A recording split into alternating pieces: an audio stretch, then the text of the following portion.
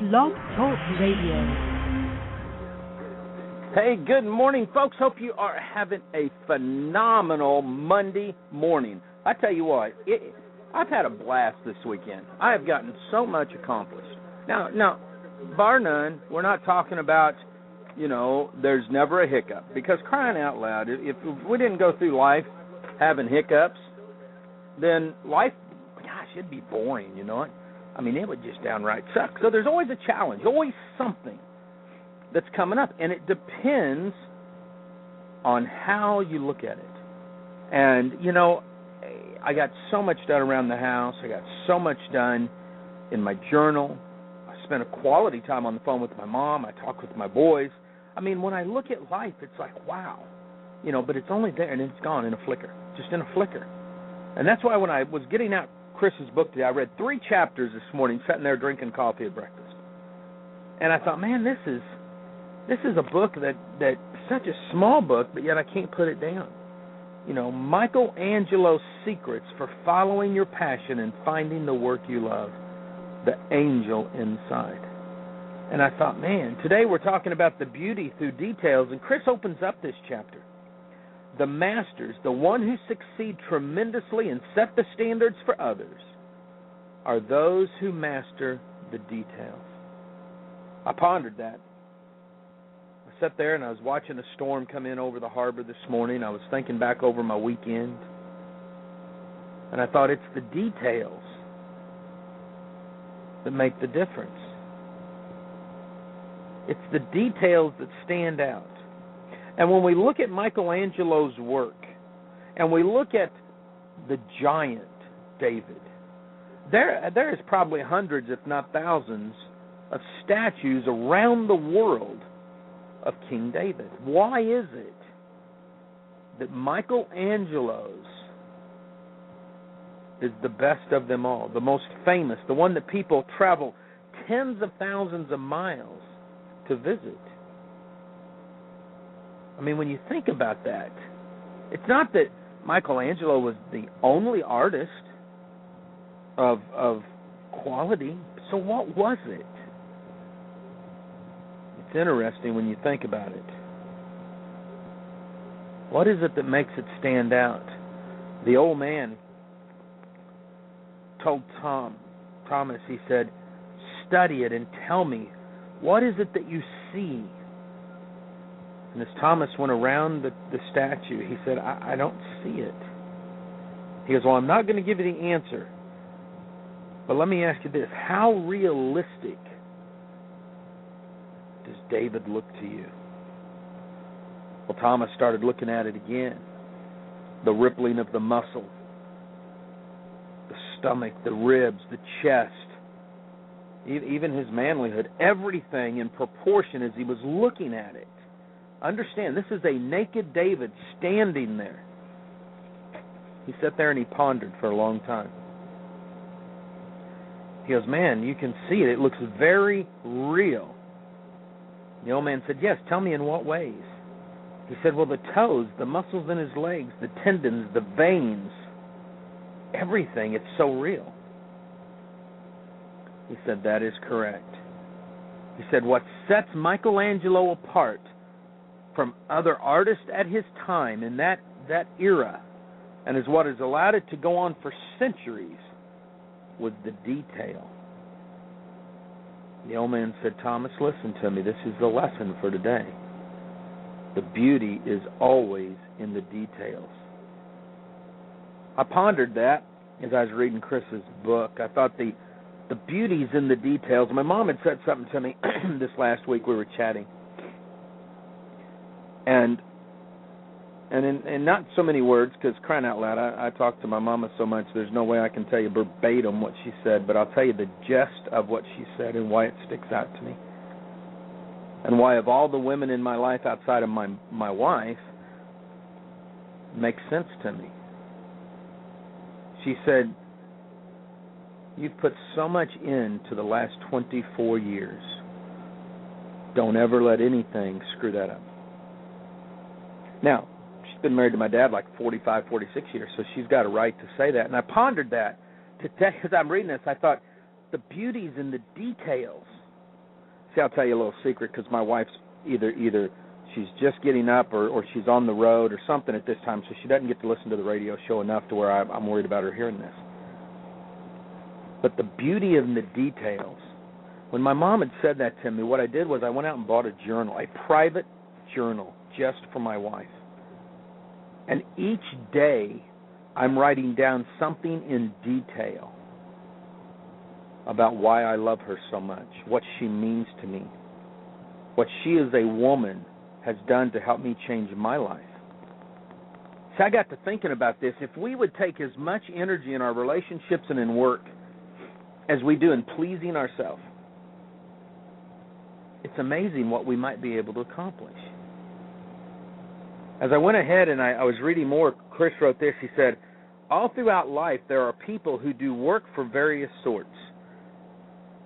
Most people do average work. Now, I'm going to stop there and I'm going to add something because I've heard this for years and I believe it.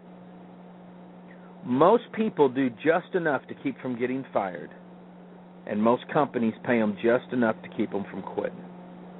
And when I read what Chris wrote, I thought, man, this is pretty powerful. He said, now some people do above average work.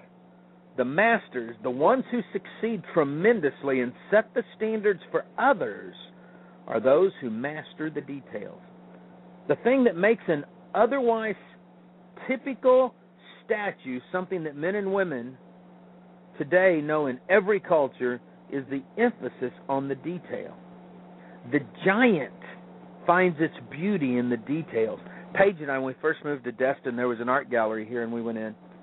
And we wanted this so bad, but we didn't have a house that we could put it in. But it was a I guess you'd call it a statue, except the couple was laying down, and it's like Love in the Wild, I think was the name of it, and it was a man and a woman, beautiful, entwined, not having sex, just cuddling, but the outline, the beauty. They were buck naked. They were in the woods, on the beach, whatever it was. And Paige and I sat there and I said, man, that's just gorgeous, because it was just like Michelangelo. The details. It just popped out in 3D, and it was a beautiful sculpture. And I thought that's the way life is. When you get down to the detail, it pops out at you. When you're doing something that you love and your passion's in it, it pops out to you. See, that's what makes a difference. The old man said, many used to joke that Michelangelo must have crucified somebody so to know firsthand the details of what Christ on the cross would truly look like. Now, although that wasn't true, Michelangelo read and read and read and read about the crucifixion. And then he created the Sistine Chapel. See, mastering human form. I haven't probably mastered human form, or I'd look like some god, I guess, instead of a little middle-aged dude with bald head. But what I have mastered is human nature. I've mastered what humans do and how they try to manipulate. A lot of times, my quietness or my questions that I will ask people, whether it's in sales, in a personal life, or what, comes across, and people have said, boy, it comes across kind of like you're weak, like you're dumb, like you don't know anything. And inside, I kind of snicker because it's just the opposite. So I believe in questions. I believe the more questions that you ask, the deeper an understanding that you're able to go. I love serving other people, but I want to make sure that I'm serving people, first of all, from the right intention. Second of all, that they have the right acceptance. Some people will let you serve them, and they're just takers. So you have to learn the difference.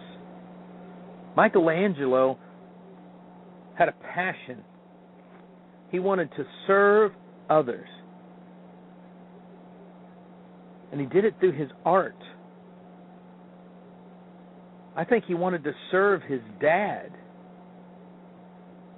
But he couldn't serve his dad the way his dad thought he needed to serve him. He had to do it in a different way. I thought, wow. The old man went on, and Chris wrote, the lesson, Thomas, is that when we are working in areas that we have no passion for, When there is no pleasure attached, it is natural for us to simply do whatever we will to get us by, producing work that's mediocre at best. But we find our passion in what we love, in what brings us joy, and we spend hours on end on our passion and find that we easily lose track of time. Passionate work is when you wake up in the morning and can't wait to get to it. When we're so engrossed in the details of the work that we find ourselves forgetting everything else. I remember when I was growing up, my dad used to do this. He would go to work in the mornings, and he always stopped by his workbench where he had all his lapidary material, and that's just a fancy word for he's an old rocksmith and jewelry maker. He'd stop in the morning and he'd look and he'd turn the polisher on. You could hear it whiz. Oh, as that motor started turning that belt. He'd do a little bit of work, look at his watch, jump in the car, and head out to work. In the evening time, after 8, 9, 10 hours of work, you'd hear the garage door go up with that, you'd hear it go down. The car door would open. No Dad. All of a sudden, you'd hear that polisher whoop up.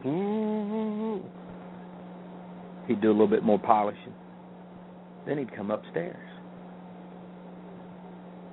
It was his passion. He loved that. He does the same thing with woodworking. I'll tell you something else he did used to drive me nuts. He'd set up a chessboard, and then he would smack our butts if we touched it. And he would play chess. Now, he would move a piece. He'd go to work. It might be 2 or 3 days. He'd come back, look at that board, and he'd move another piece. And dag nabbit, if one of us moved a piece on there, he'd know. He loved chess so much. I remember one day, and I mean, this was just something I just loved to do. I loved hanging out with my dad because we didn't get to do it a lot. And one day he said, "Come on, you're going to go with me. We're going to go downtown to a I think it was a game store is what it was called." He goes, "I'm going to play a game of chess." Now, I had no dadgum clue that when he played a game of chess against a real opponent, that it was the most god-awful, boringest thing that you've ever seen. It is worse than watching cross-country skiers. And we spent a Saturday with him playing chess and me just walking around the store. Now, I got to admit, I got to hang out with him. But any time after that, he said, "Come on, I'm going to go play chess." I tell you what, I was busy. I'd mow the grass before I'd get to go play chess like that. But it was his passion. So when I'm sitting here reading what Chris is writing, I'm laughing because my dad could have played chess, I think, for a living. My dad could make jewelry for a living. My dad could have taught Greek, I think, for a living. These are passions that he has. I know for a fact he could tell you how to love a lady unconditionally for his life. See, when you do things that you passionately enjoy, all of a sudden, it's not work anymore. See, when you become so engrossed with the details, you forget everything else. Now, that can cause it to be a little imbalanced every now and then. But think about it. If you're engrossed in something that you're passionate about and you get a little bit lopsided, because I don't believe as a matter of fact, I think it's a myth to be balanced in life. But what happens is all of a sudden everything else around you benefits from your joy.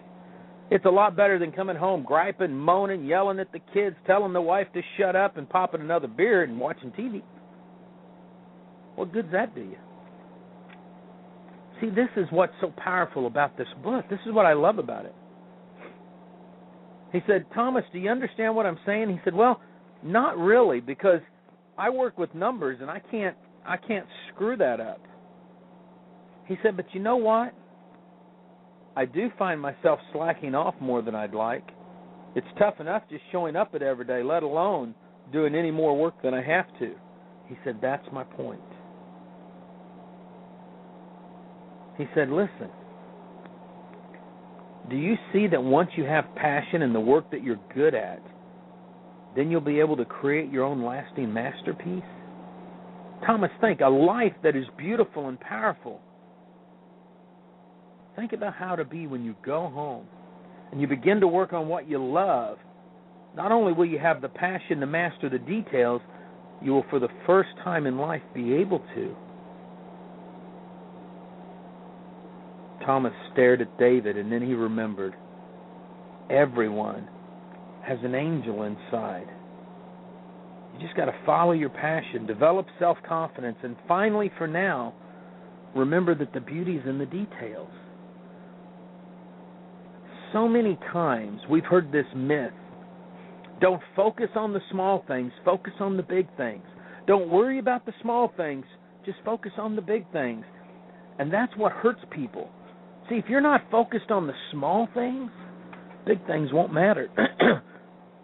My 25-year-old JT and I had a discussion this weekend, and we were chatting, him and actually his girlfriend too, and they said, "You're so open-minded." I said, "How so? What do you mean by open-minded?" "Well, you're just not judgmental." I said, "Well, not being judgmental and being open-minded are two different things." I said, "I don't judge others in the way that you guys are probably thinking." And as we continued to talk, I said, "Explain to me a little bit more on this open-mindedness." And as we sat there, they said, "Well, you're a Christian, Troy, and you don't judge us." I said, "Oh, that's true. That's true." I said, "But let me explain something." I said, "I don't judge you because you're not living the same life that I am, nor do you profess to live the same life that I do." And they sat there for a minute and said, What do you mean?" I said, "Well, let's take Christians, because I'm a Christian and you're a Christian." I said, "Let's take that concept for a second, Christians." I said, "The Bible says we're not to judge as Christians, and that's what you guys have alluded to, correct?" "Well, yeah." I said, "Okay, but there's more to that." I said, "See, if there's another Christian who's a professing Christian, walking the same walk or purportedly walking the same walk I am, living under the grace of God, believes that Jesus died on the cross to save them from their sins," I said, "I have a right to judge them based on their fruits or lack thereof." I said, "But when somebody's not living or professing to be a Christian, I should not judge them because they're not at the same level playing field, nor am I on their same level playing field." I said, "That's where I open up, and that's where you guys probably think I'm open-minded, because in my book, I need to come alongside of you guys, be there to support you, pray for you, and deep down inside, you guys might even see that it's judgmental, that I'm praying that your lifestyle would change. Because I don't agree with your lifestyle, I just don't judge you for your lifestyle." Now, you talk about a deep and pondering conversation. And you may be saying, "Troy, what's that got to do with this?" Because the beauty's in the details. See, my son and his girlfriend know that they don't have to lie to me about anything. They can be open, they can talk to me, and I'm not going to judge them. I'm probably going to get frustrated sometimes. I'm going to pray a lot. But they understand that. However, there's other people in life that will lie to you about the smallest detail of things, because they're not happy. They're not living in their passion. See, when Chris writes this, he writes, I think, for everybody to understand. This is about every part of your life, not just in business. See, you have to be passionate about what it is that you're going to do in life, men especially. Now, ladies, please don't be offended. But for the most part, there's still more men in the workplace, and more men kind of dominate the workplace. And that's why they say women have glass ceilings and all that. So if there's a glass ceiling out there and women are held down, I think I've come up with a reason why that might be. See, I think the reason it is because men, for the most part, aren't living in their passion. They're not living their life the way it was intended. They're not focused on their purpose. So they live out of fear. They fear that a woman might do a better job or a man might do a better job, so they keep a glass ceiling on everybody. What happens when everybody, if we would just focus on what we're wanting to do in life? I know some ladies that they don't want to do anything but be waitresses. They love that job. They make great tips. They get to wait on all kinds of people, meet interesting people. They have fun. They work short shifts. They go home. It's not for everybody. I know guys that love to own truck stops and hang out with truckers all the time. They just think that's the coolest thing. Probably is for them. There's this new show I watch called Missouri Truck Stops. It's hilarious. But it's interesting to watch the passion that some people have in their business. If you and I are passionate at what we do for a living, we'll be passionate in our life. And that means we'll start developing a true life, something we can be excited about and happy about. But we've got to give up some of this stuff about some of these myths that we've been taught that are nothing more than lies holding us back. We need to focus on the small details. Everything in life has small details, and if we'll focus on that, how more beautiful it would be. When you're sitting there today and you're looking at your work, I want you to think about this. Am I doing what I truly love? If you're in network marketing and you're listening to this, this is big. I want you to listen to me real closely. When you hear me say on my trainings or you read my writings and I say it's never about the comp plan, the reason I say that is because of what Chris wrote in this book. See, if you're passionate about the cause behind your company, if you're passionate about the product or the service in your company because it saved you money, changed your life, whatever the case is, then that means that you would yell from the top of the roof how that's helped you. You wouldn't care about the money. You would have so much passion, so much energy, so much purpose that you would make money automatically because people would know that you're not trying to sell them something, that you're sharing something with them. When I talk about the different companies that are out there, the 2110s, the Vimas, the Lemus, the Life Force International, the Numis Network, you know, when I talk about these companies, you want to know why? It's because somehow these companies have affected my life in a positive way. It's because I've got to know the owners and realize that they are men on missions or women on missions. It's exciting to me when I see this kind of stuff. And yet inside, my heart breaks every time I see a new fly-by-night pyramid or scam come online. And the masses flock to it like some flash mob. It tears me up. Because I know that down the road they're going to come to their senses, but it'll be too late and they'll be hurt. There's no reason for that. There's a true sadness when you realize that sometimes people aren't going to listen. When you realize that sometimes people don't want to focus on the details. They just want to splat the paint up on the canvas, so to speak, and call it modern art. I think Michelangelo, if he was here today, would look at some things that we call art and cringe. I told you about the sculpture that Paige and I saw. I mean, we were probably there 15 or 20 minutes admiring the beauty. I mean, this woman's body was just magnificent. This man's body, the ripple muscles up his leg and his was I mean, I'm sitting there thinking, wow, this is real art. But yet there's people today with a little airbrush put out magazines or pictures that don't do justice to the art. They don't do justice to the creation that we are as human beings. What would happen, think about this, if you wrap your mind around it? What would happen if you focused in 100% on the details in your life? Start small, dadgummit. It's not like you can just quit your job, probably. Start with your life. What small detail can you change in your life today that would make it better? What one thing, could you start telling the truth more? Could you stop embellishing the facts? Could you stop hyping your product or your service? Could you just reach out to somebody and say, I care about you, I want to help you succeed? What is it that you could do that would be classified focusing in on the details to change your life and somebody else's? Think about that. Tomorrow, we're back in the same book, The Angel Inside, but listen to this. This is going to be fun. You know, there's this old thing out there that says, you know, if you believe it long enough, it'll come to you. If you think about it, it'll happen.